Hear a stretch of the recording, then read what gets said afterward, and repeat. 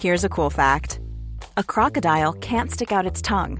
Another cool fact, you can get short-term health insurance for a month or just under a year in some states. United Healthcare short-term insurance plans are designed for people who are between jobs, coming off their parents' plan, or turning a side hustle into a full-time gig.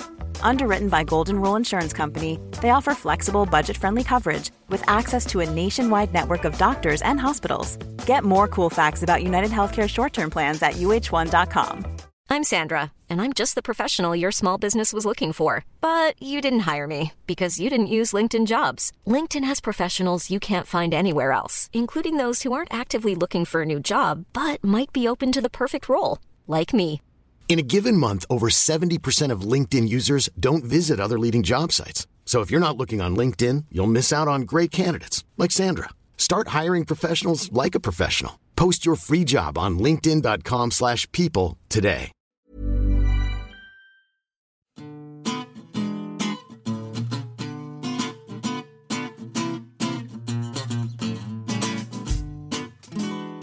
Hi, I'm Helen. And I'm Stephen. And this is the, not an emergency podcast, but still a New Statesman podcast. It still feels a bit like an emergency, though, Stephen. Yeah, I mean, I think it raises an interesting philosophical question. If we're having a podcast in our usual slot, but we'd be having an emergency one if it wasn't our usual slot, is it an emergency or a regular podcast? It's a metaphysical question in many ways. It is a question also that reminds me of my mood right now, and brought to you by Toby from The West Wing. There's literally no one in the world that I don't hate right now. I've been rewatching The West Wing because what I like to do is watch people run a functional government, and I can only get that from The West Wing at the moment. And I'm feeling a lot more Toby than I am Josh at the moment. Well, we will still be feeling the firm grip of Theresa May's government, who I suspect will be highly functional. Yeah, well, yeah, I think so, because from everything that I've heard about her, she is, pays a lot of attention to detail, but the question about that is can that tip too far in a Gordon Brown style, overly controlling? I mean, one of the things that's under-recognised about Cameron is his ability and sometimes over-willingness to delegate, right? So, which backfired when Andrew Lansley came back with an NHS reform bill that no one understood. But nonetheless showed that he wasn't going to be a micromanaging Prime Minister. I think that might be slightly different in Theresa May's case, but nonetheless, she's certainly got competence on her side. Yeah, I mean, Margaret Thatcher micromanaged a great deal of things in her early years as PM, and, she was there for an awfully long time, and you do look at Theresa May and fear, and although they're fairly different politicians, you do fear that she similarly will be there for a long time. Yeah, I've just written a piece for the New York Times, which I'm merely mentioning because I'm super excited. I know you shouldn't be all like, American publications are like grown-up publications, but nonetheless, it's probably got a comma in the headline when it's online. It's probably like, after Brexit, comma, a leader emerges, or something like that. But anyway, that feels far too interesting. It was really like, after national plebiscite, parliamentary leader emerges. But anyway, the point about that was that a line that got cut, which is something that I feel quite strongly, is that by being so tough and hardline on immigration, Theresa May has bought herself the kind of latitude with the rest of the party to say some things that will sound, at least, socially liberal. Yeah, and she is doing the thing that George W. Bush did very well when he was running for president the first time, which is she gets a lot of credit because so Clinton said in one of his phone calls to Blair, the problem is Bush is doing well because he has criticised the right one time, and that nasty party speech, that attack on the police, and also the fact she was running against Andrea Leadsom means that she has been able to present herself as the salvation in many ways of, Can I just say that when you said Clinton, I did a momentary take back when you said his after it, and doesn't that make you happy that now when you say like Clinton said, you expect the next bit is going to be her? That makes me happy. Yeah, that is kind of... Plus, another vote for the Stephen Oracular Spectacular, which is that you said on this podcast, I think a couple of months ago, yeah, Bernie will like moan and whinge and everything, but essentially he's always voted with the Democrats and he will endorse Hillary Clinton. Lo and behold, what happened? He endorsed Hillary Clinton. Yeah. They appeared on a stage together. He's thrown his backing behind it.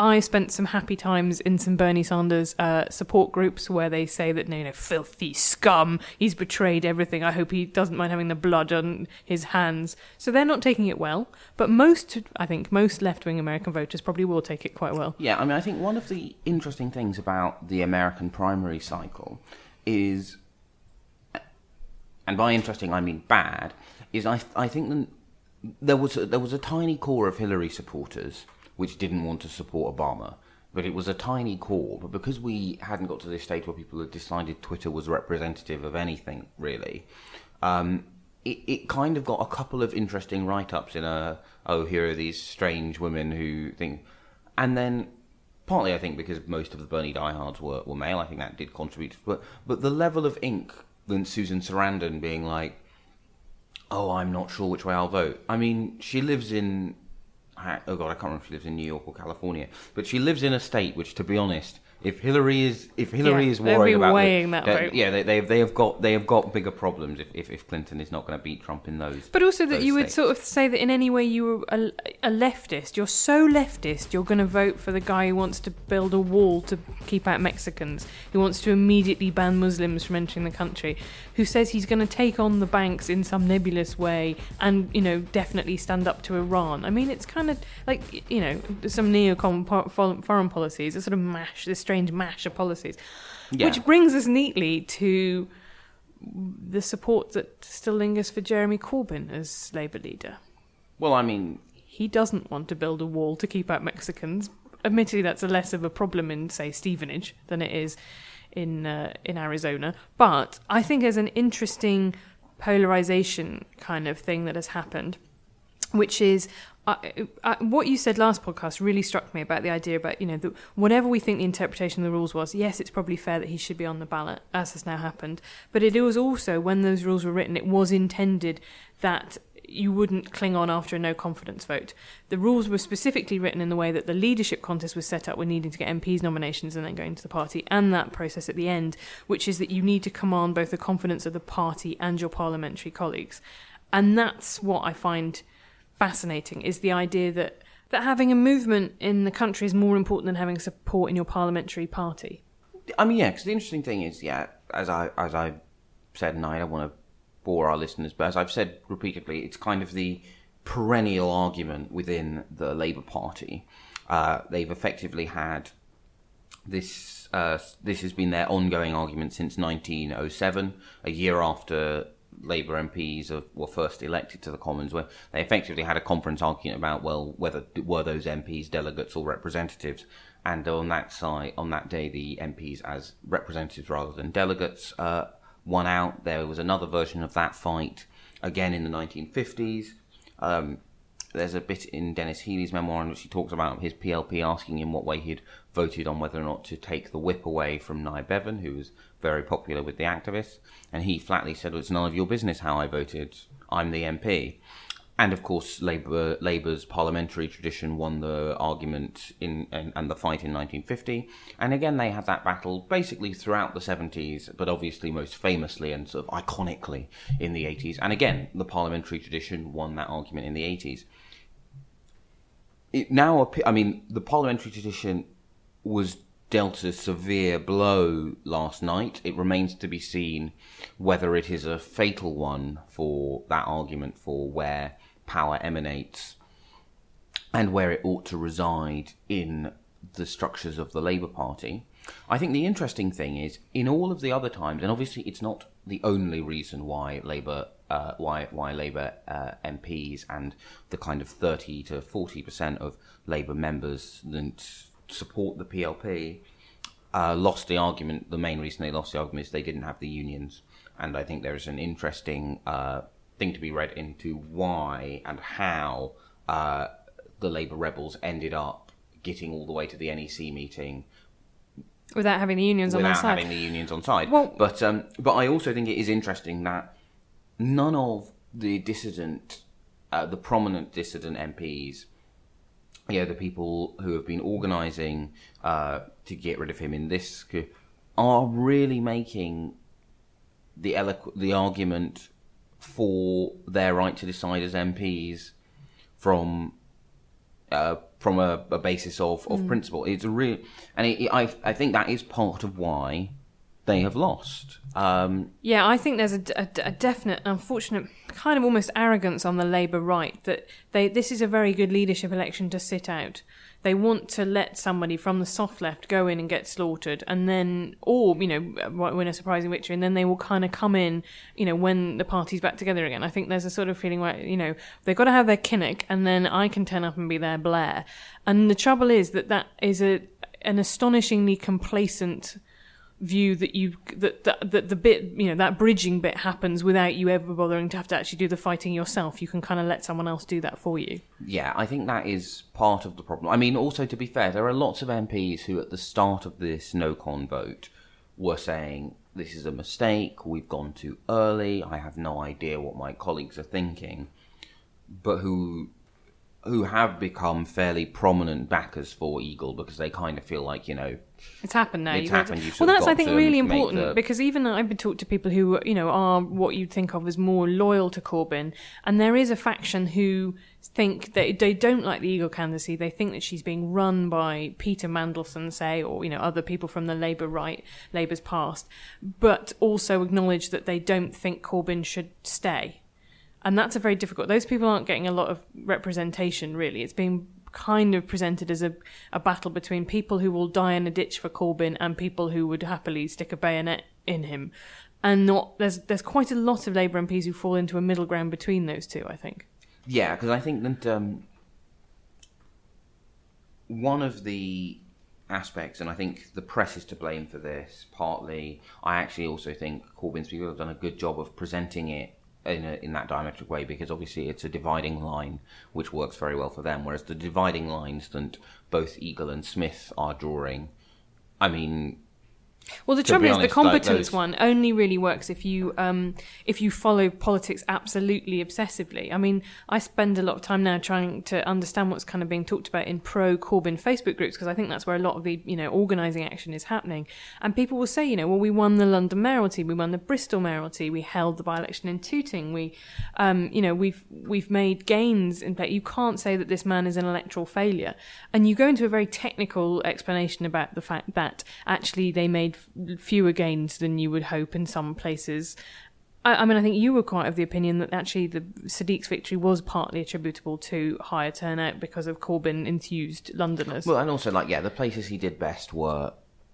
So the places where Corbyn does well, and this is something we've talked about before with the split and this weird way that the bit and the Labour the bit of Labour's coalition which likes Jeremy Corbyn is urban, big cities, places with large numbers of graduates and public sector employees. So the places where Jeremy is an electoral asset to Labour, Norwich, Crawley, Bristol, and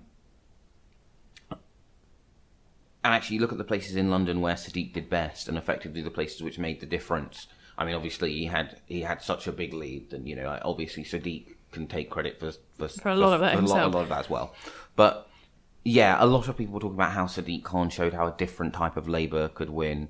Actually, it didn't really. There needs to be a more sophisticated argument about the fact that... I thought it was really notable that Jeremy Corbyn put out a video within about an hour, I think, of the NEC meeting. Now, he hadn't done anything to sort of to mark Theresa May. There wasn't a big interview to mark Theresa May taking over on Monday or David Cameron stepping down. But, that was straight... He was straight in with that. Then he went on to a rally, which, people were euphoric. They were loving it. And I saw a tweet that said, I saw several tweets that said, he has never looked more happy or more engaged. And I thought, well, that's true, because this is, I mean, in talk about people going back to their comfort zones, this is absolutely his comfort zone, which is fighting against what he sees as the Blairites or the Labour right. This is the battle that he's predominantly been interested in for quite a long time.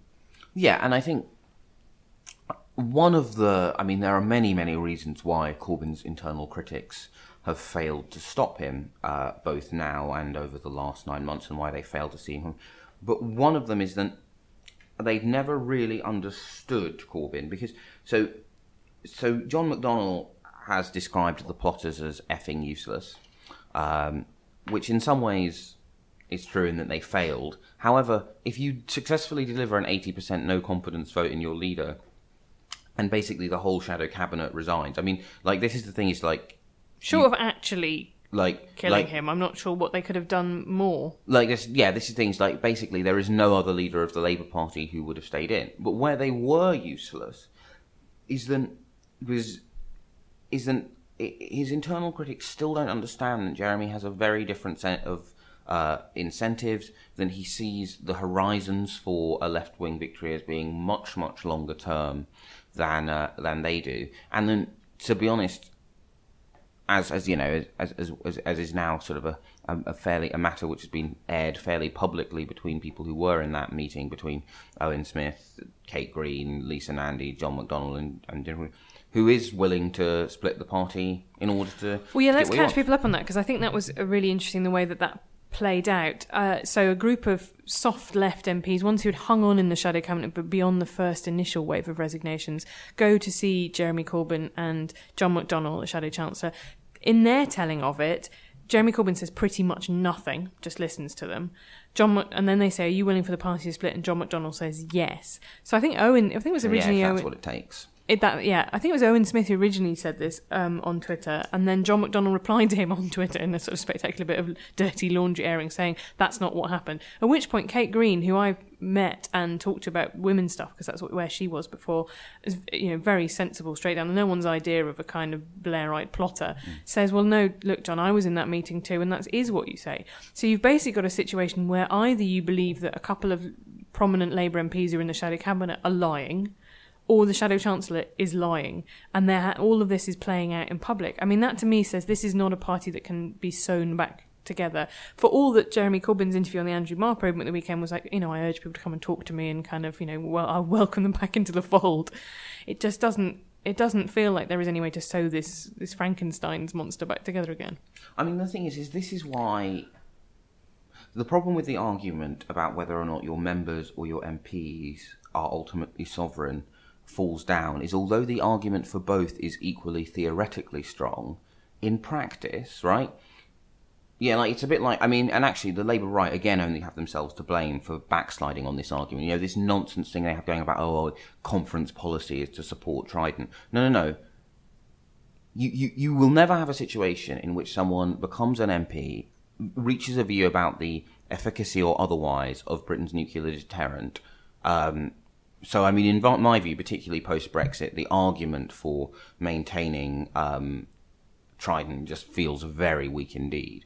But the idea that if I'm a Labour MP or any of the Labour MPs feel that they're against Trident, they get a conference motion and they go, oh, well, okay, now I've changed my mind on an issue of peace or war. It's obviously for the birds. It's obviously nonsense. Because Kezia Dugdale has to espouse the Scottish Labour position, which is against Trident, despite herself being pro-Trident. But the problem is, so you've got a mirror image between her and Jeremy Corbyn. But the problem isn't she shouldn't have done that. I mean, this is what I mean about how, like, the Labour right or the centre lefts or whatever, the artists formerly known as the moderates. But I blame left-wing politics and its hatred of hierarchy and this idea that the best thing you can possibly have is direct democracy, because actually you can't run an organisational structure if everybody has to be heard all the time. In the same way we have representative democracy because you can't have a referendum on every damn thing, because most people just haven't got time, let alone the expertise or the interest in it. Can we move to something else I need to really get off my chest? We're having a lot of questions about who is going to be allowed to vote in the leadership election. So I'm going to tell you what I understand is the right thing, and you can butt in if you know better than me. Okay. So after the initial vote at the NEC, the National Executive Committee, yesterday about Corbyn being on the ballot paper, which he won by 4 votes, he didn't actually vote on that himself, did he? They made him go out of the room for that. No. Hang on a minute. So they made him go out of the room to vote on whether or not they would have a secret ballot, and they did have a secret ballot. He was in the room for them voting on having the secret ballot. Yeah. Which passed. They made him go out of the room to discuss it. Yeah. Okay. But not to vote on it. But he did vote on whether or not he should be on the ballot, and presumably he was firmly of the opinion that he should. But as you say, the other interesting point is that the unions, who all came as delegates from their unions, representing their union's position, also wanted him to stay. So actually the secret ballot is a bit of a fiction, because you can kind of probably quite easily work out who voted what way. Well, I mean, this is the interesting thing. I mean, to be honest, I would not be out of this world astonished if one of Unison or someone from the GMB privately was like, actually, because one of the, and actually, I mean, it's in a way it's part of, the general secretaries have got a better idea of where the internal politics of the Labour Party are than a lot of people in the PLP. It is, the number of trade union leaders who are actually pro Corbyn is fairly small. Within the affiliates, it is only the firefighters, the Communication Workers Union, the TSSA, ASLEF, which doesn't have a representative on the So Unite are in this more nuanced position. The GMB have been publicly fairly critical, and privately many of them still are. Ditto Unison, obviously Dave Prentice has said a lot of unflattering things, and there are still very bruised feelings about John McDonnell's support of Dave Prentice's more left-wing rival. I would be astonished if within all of those groups there wasn't one of them who went, it's a secret ballot, I don't think he's competent enough, actually you can't go on with 80% of your MPs. Equally, I wouldn't be astonished if within the kind of Corbyn skeptic caucus, because it is actually more accurate to see it as Corbyn skeptic and as loyalists and rebels than left and right at this point. Yeah, I think partly because that's one of the other problems the Corbyn skeptics have. Yeah. Then, like, in some ways, you're like, oh well, they've united 172 members of the PLP. They've united 30% of the membership. This is what I can't But the problem is those handle. people don't agree on anything else. This is what I can't handle this summer, is the concept that it's going to be fought as either Owen Smith or Angela Eagle versus Jeremy Corbyn, and this is a contest between the left and, the centre left, when actually the policy differences between Angela Eagle, Angela Eagle has been regarded as being on the soft left of the party for a long time, and to frame it that way just seems to me to be. I mean, I think it will happen, right? It will be. I certainly see the word Blairite used an enormous amount by Corbyn supporters. That is the kind of word for person in the Labour Party whose views I don't agree with. But to call Angela Eagle a Blairite, it seems to me to be, a mad misreading of her politics. But I mean, it's kind of the mirror image of the word moderate, isn't it? Right? Because I think what I think the leadership election will reveal is that because when Corbyn's critics use the word Blairites, consciously or subconsciously, what they're aiming to suggest is a fringe group, 4.5% of the vote that Liz Kendall got, of the past, etc., etc. And what Corbyn's critics are trying to do when they use the word moderate is to suggest, well, moderate, mainstream, actually this is what the real Labour Party is, etc., etc.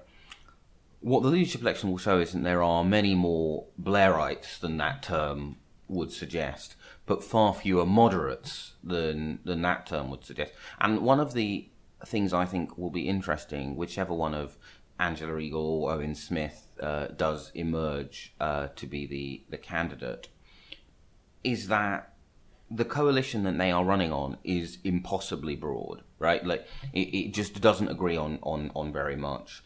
It doesn't have a lot of unifying. And although actually there is a fairly big policy gulf between a lot of people who are voting for Jeremy and Jeremy Corbyn, on Europe most visibly, it kind of doesn't matter. He's done a very successful job of building that coalition. All of his parliamentary backers are on the same page as him. I mean, this is the thing, is like, what is going to happen the second that, the issues that I see as inevitable will come up? Immigration. I mean, freedom of movement. Movement, John McDonnell's tried to come up with this. There's a progressive case for limiting freedom of movement. As has Owen Smith. But the interesting thing is, because the interesting thing is so EU membership was always a unity position for the leadership. To be honest, the idea that they're going to reconcile with Labour's diehard pro-European MPs now is nonsense. It's not going to happen. However, the membership is still really pro-European, so I imagine that Jeremy will run on a more pro-European platform than he did last time. He's certainly not going to be talking about coming out of NATO and actually, But I think he will actually probably deal with that more astutely. Whereas, I mean, ignoring my many I mean, as a policy, you can't just chuck the word progressive on front of ending free movement and have that actually mean something. But I think this is something else that the opponents of Corbyn haven't grappled with, is that he and his supporters are really, really good at coming up with dividing lines within Labour and hammering those memes home, right? So how many times have you heard stuff like, they abstained on the welfare bill? And then you can go into a very boring technical discussion about what a second reading means of a bill and what amendments might be put down and how you work on legislation as it passes through Parliament.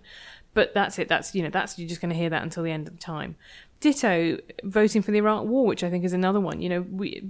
Tony Blair was re-elected in 2005 after promoting the Iraq War. Lots of people now think that they were against the Iraq War who were not against it at the time. And also, Labour. There was people voted, Labour MPs voted in favour of the war because it was the party whip. There are some people for whom that is an enormously important thing. And but I just think that those memes are so good. Like, they're just a lot better than anything I hear from the other side of this argument. Yeah, I mean, but I think also equally, like, abstaining on the second reading was a massive mistake, partly because I think the thing is like, yes, if there are bits of it you don't want to oppose, fair enough, and you want to lay down amendments. The unfortunate thing is that is not a message that anyone normal understands. No, but then and neither obviously is the Iraq War was a disaster. So yeah. I mean, but then neither is the fact that it doesn't matter anyway. The whole point is, if you really oppose Conservative welfare plans, the one thing that you should want is a Labour government, right? Ultimately, it didn't matter how many Labour MPs rebelled and voted against those welfare changes because they got an overall majority anyway. But that is also true. However, the problem is dividing line is certain. Electability is certainly a dividing line between Jeremy Corbyn and Theresa May. I'm sorry, I know that will upset a lot of our listeners, but you simply cannot make a psephological or mathematical case that Jeremy Corbyn, even if every MP was behind him singing Hallelujah, is on an electoral trajectory to be anything other than smashed. However, you cannot make a persuasive case that Angela Regal is going to defeat Theresa May, that Owen Smith is going to defeat Theresa May. So it's effectively a dividing, like, if your dividing line is I look like Labour's next Prime Minister, he doesn't, and you don't look like Labour's next Prime Minister.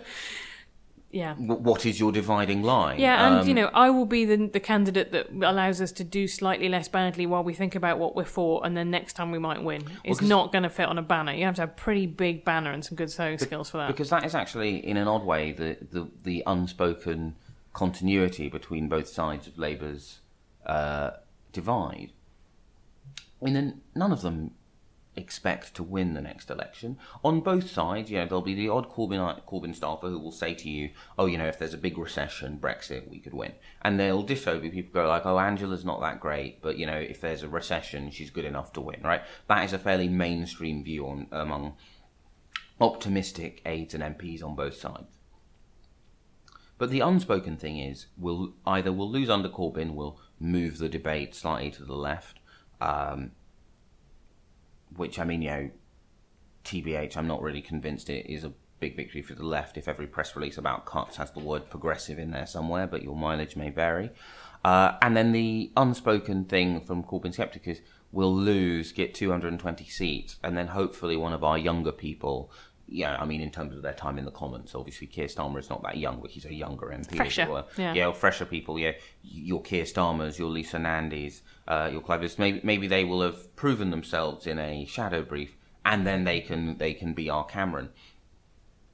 In the same way that Howard came in and lost, and then the problem is one of them is basically saying we'll lose, but you'll have a good time, right? And you'll feel good about yourself. And one of them saying... And you won't have to make any compromises. Yeah. You won't have to say, well, actually, a huge amount of voters, including lots of people on benefits, really hate people on benefits.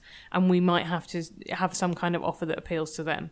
You don't have to do any of that. It's all blissfully that you can ignore that and just say, no, money for everyone. And I think things, and Labour's pre-Corbyn problems are... I kind of think in many ways...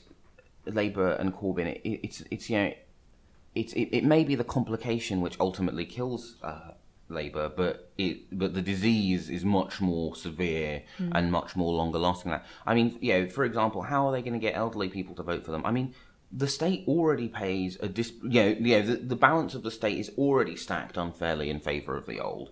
It's very difficult to see what Labour can offer, and indeed should offer, on immigration. Again, if you limit immigration, one, there are lots of cultural reasons to do, but it also nukes your economy.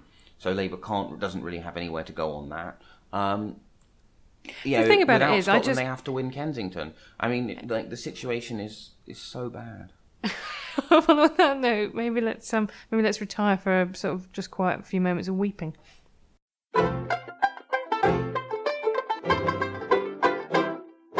Hi, I'm Caroline. And I'm Anna. And together we host the New Statesman's pop culture podcast, Seriously. If this sounds like something you'd be interested in, you can get this episode and everything else we've done on newstatesman.com/SRSLY.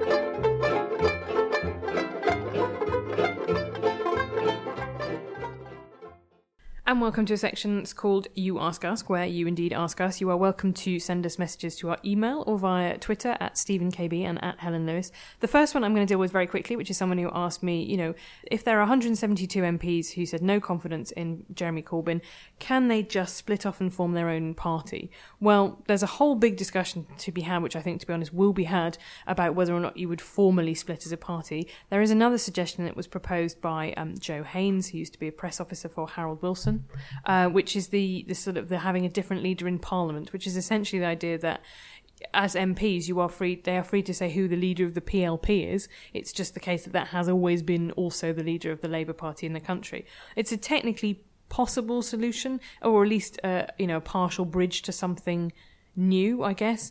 But I think at this point I would suggest that a proper full-blown split is probably more likely. For the second question, this is for you, Stephen. How, if you are not currently a member of the Labour Party or you join within the last 6 months, do you get a vote in a leadership election? Well, as they say on Facebook, it's complicated. You can either pay £25 within this 48-hour period from the 18th and 19th of July, right? Yeah, to the 20th. Yeah.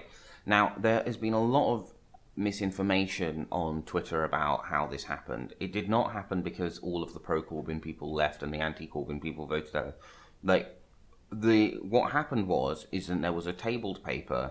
Corbyn left to do his rally, and to be honest, even if he had been there, he would still lost because the trade unions switched their votes. Oh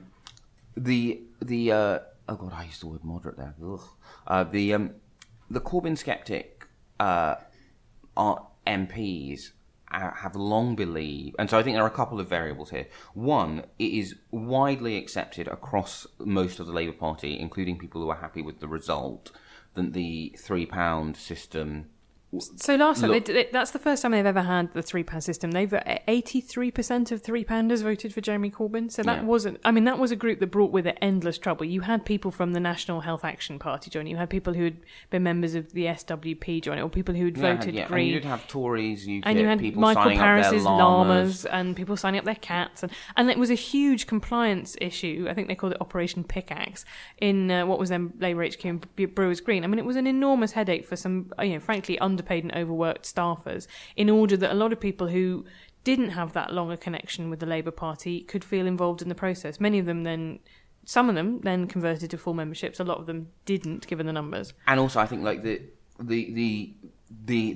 swing vote then basically the Grassroots Alliance, which is the left slate on the NEC, still technically had the numbers to not what the swing vote was. Then when they've been talking to people, CLP chairs and CLP secretaries were being given 1,000 names every week that they had to check out and go, they're not known to.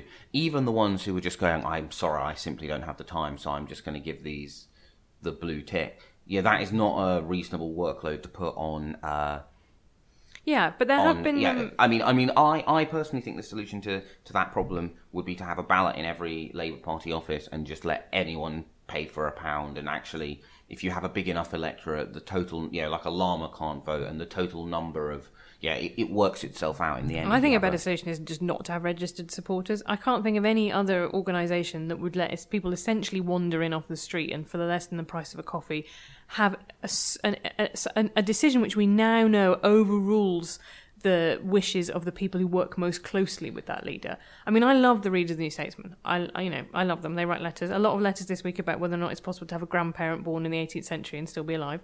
Great stuff. But the idea that you would let the readers of a magazine or the readers of a newspaper elect the new editor, and that person would stay even if their senior staff didn't want them there anymore, is kind of just it's cracked. So I just think that actually, but the problem isn't with the number of people. The problem isn't with the vote. You ought to have a situation in which the members can vote, and then if that person is incapable of building alliances with the parliamentary party, they go, and then those members can change their MPs if they want to. I mean, so that the problem is that Labour's constitution doesn't make sense. Yeah, well, it's horrendously badly written. But I am going to continue defending this system, even though everyone else hates it. Yeah. Let's also quickly address the possibility that if you've joined as a member since I think the 12th of January this year, you do not get on the ballot. There's a lot of debate. I think you and I are probably on different sides of this one about whether or not that's helpful to Corbyn or not, whether or not the more recent sign-ups are pro him or not. But nonetheless, none of those people are. Although who knows whether or not the Labour Party is going to be able to keep their money, because there seems to be a thing on the website that says, if you sign up, you'll be able to vote in leadership elections. So you can have a good claim that you've been missold that.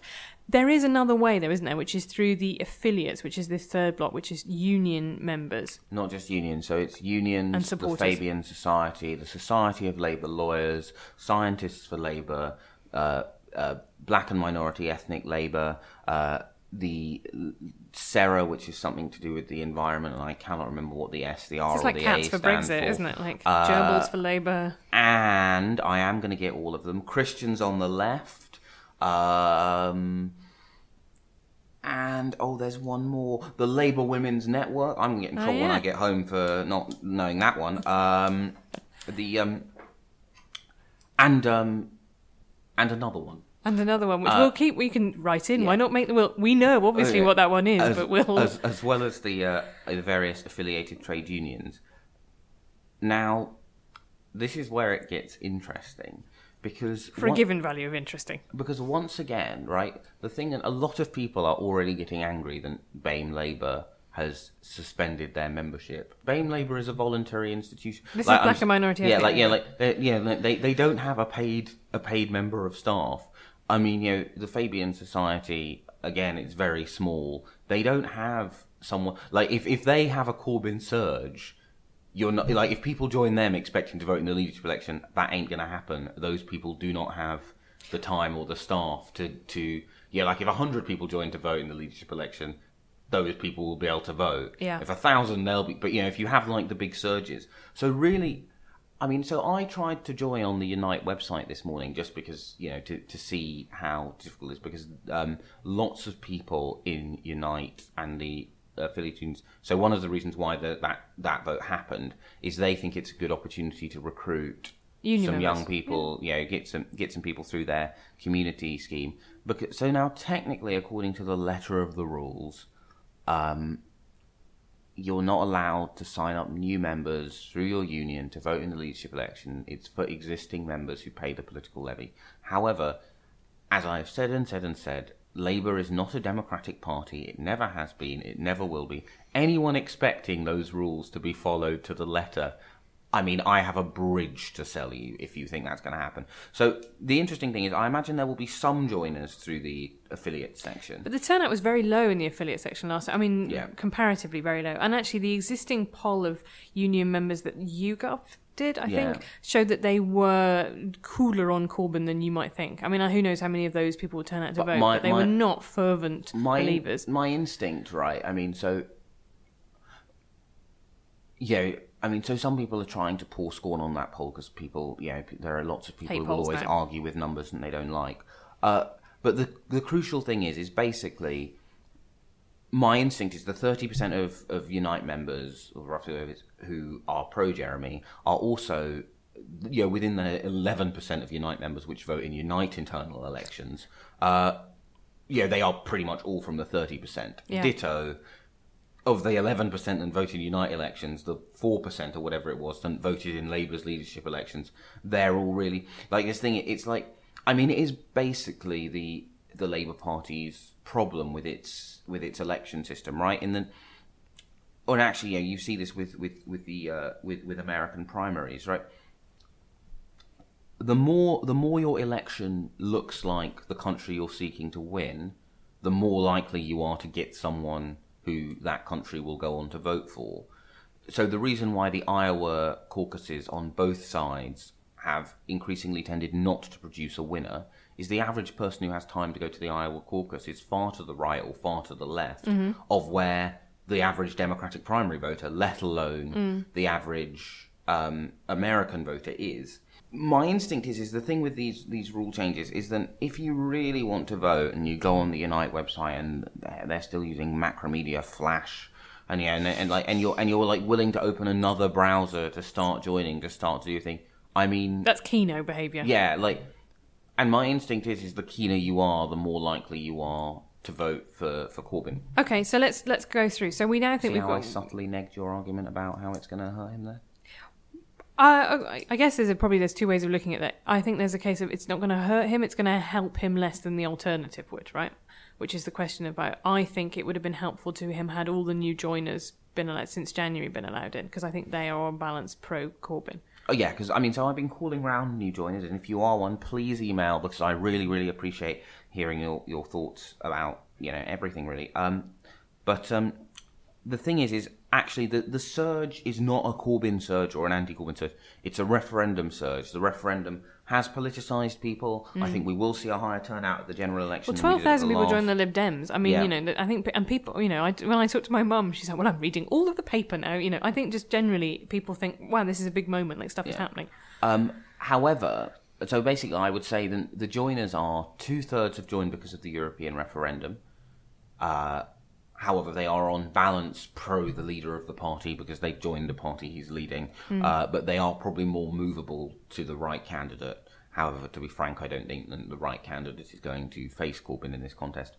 Then the remaining third is maybe 5% of that third is I've joined to stop Corbyn, 25 don't. So yeah, you're basically right. J.K. Rowling's followers. Yeah. So you're right to say that he will probably win slightly less, I think, partly because I feel I rag on Angela Legal and Owen Smith a lot. This idea I'm going to say you're going to be so when our new glorious leader Owen Smith is installed in the end of September, boy, are you going to have egg on your face. Yeah, I'm going to be back in political Siberia. It'll be very upsetting. But this idea that 1 million people are going to join to vote for Angela Legal or Owen Smith, no matter how low the price was. I mean, to be honest, I'm not convinced you could give people money. Well, this is the other thing that slightly irritates me, is this sort of feeling, Labour's a party of the working class. 25 quid is a lot of money to join. I do see there is some merit in that argument, but equally well, it was always the case that, when you were a minor, say, you had to pay subs to the union, which were a significant chunk of your salary. This sort of there is a sort of weird consumerism about people who don't have any other connection to the party. They don't love it. There's a great line in Robert Webb's piece when he wrote about how much he hated commenters, about those Daily Mail commenters who love Britain so much they live in Gibraltar. And I sort of feel a bit the same about some of the registered supporters. They love the Labour Party so much they can't even be bothered to join the Labour Party. And that's just an incoherent howl of rage, basically, which I probably annoyed like 1 million people listening to this podcast. I don't mind anyone joining up. I just think that it is entirely up to the Labour Party where it wants to, how much money it thinks it needs to spend in order to make that worth it. And I think some of it is the case that the compliance cost of £3 members is probably more than £3 in costs to do that. Yeah, I mean, I think those things, I think they did feel that by the time you'd factored in overtime, they probably lost money.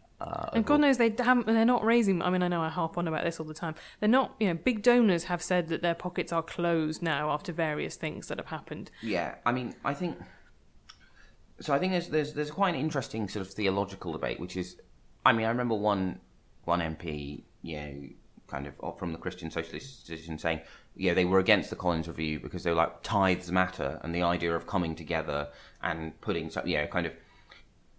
And so I think that, is Well, it's like the paying for news thing. It's you'll know it's one of my number one bugbears where people say, "Why haven't you reported this story that's happening in Burundi?"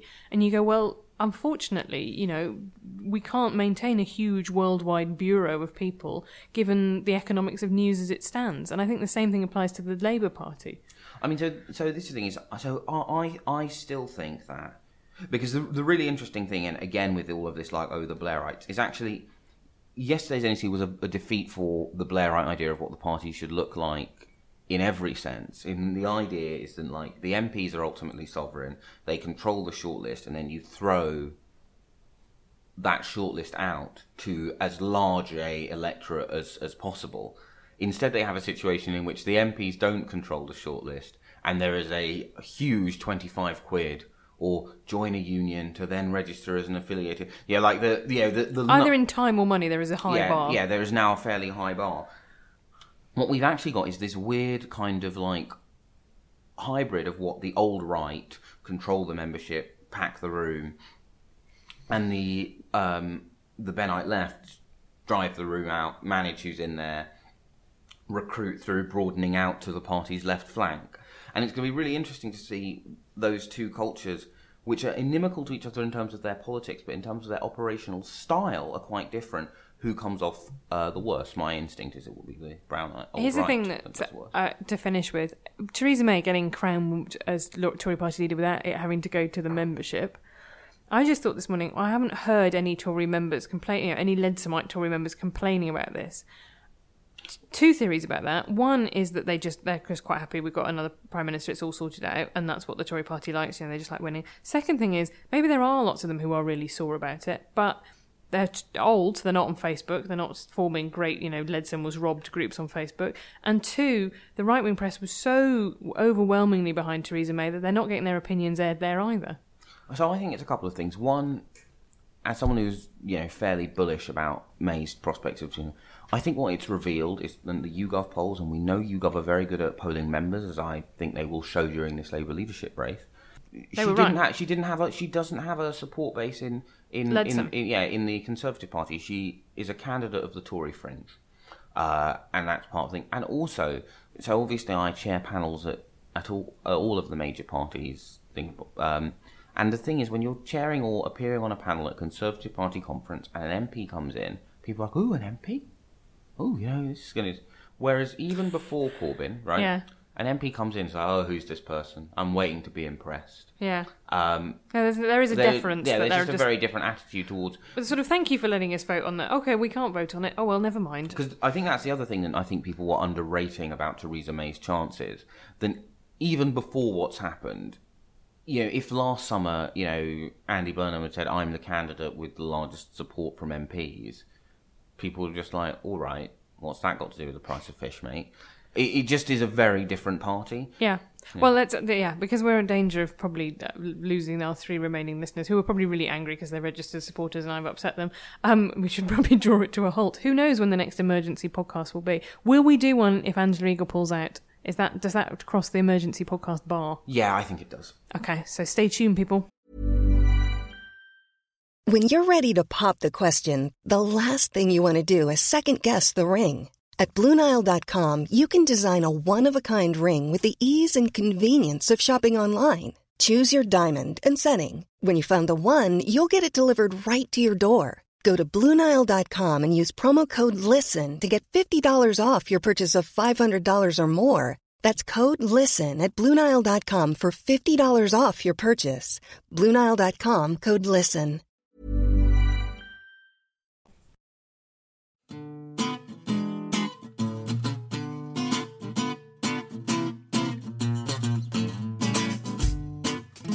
You've been listening to the New Statesman podcast, presented by me, Helen Lewis, and produced by Anna Leskowitz. You can find us every week at newstatesman.com/podcast or on iTunes. Our theme music is Devil with the Devil by the _ Orchestra, licensed under Creative Commons.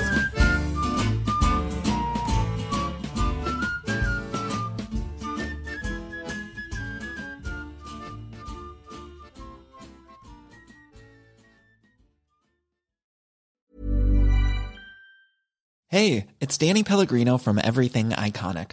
Ready to upgrade your style game without blowing your budget? Check out Quince. They've got all the good stuff, shirts and polos, activewear, and fine leather goods, all at 50 to 80% less than other high-end brands.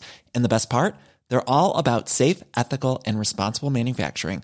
Get that luxury vibe without the luxury price tag. Hit up quince.com/upgrade for free shipping and 365-day returns on your next order. That's quince.com/upgrade. When you need mealtime inspiration, it's worth shopping Kroger, where you'll find over 30,000 mouth-watering choices that excite your inner foodie. And no matter what tasty choice you make, you'll enjoy our everyday low prices, plus extra ways to save, like digital coupons worth over $600 each week. You can also save up to $1 off per gallon at the pump with fuel points. More savings and more inspiring flavors make shopping Kroger worth it every time. Kroger, fresh for everyone. Fuel restrictions apply.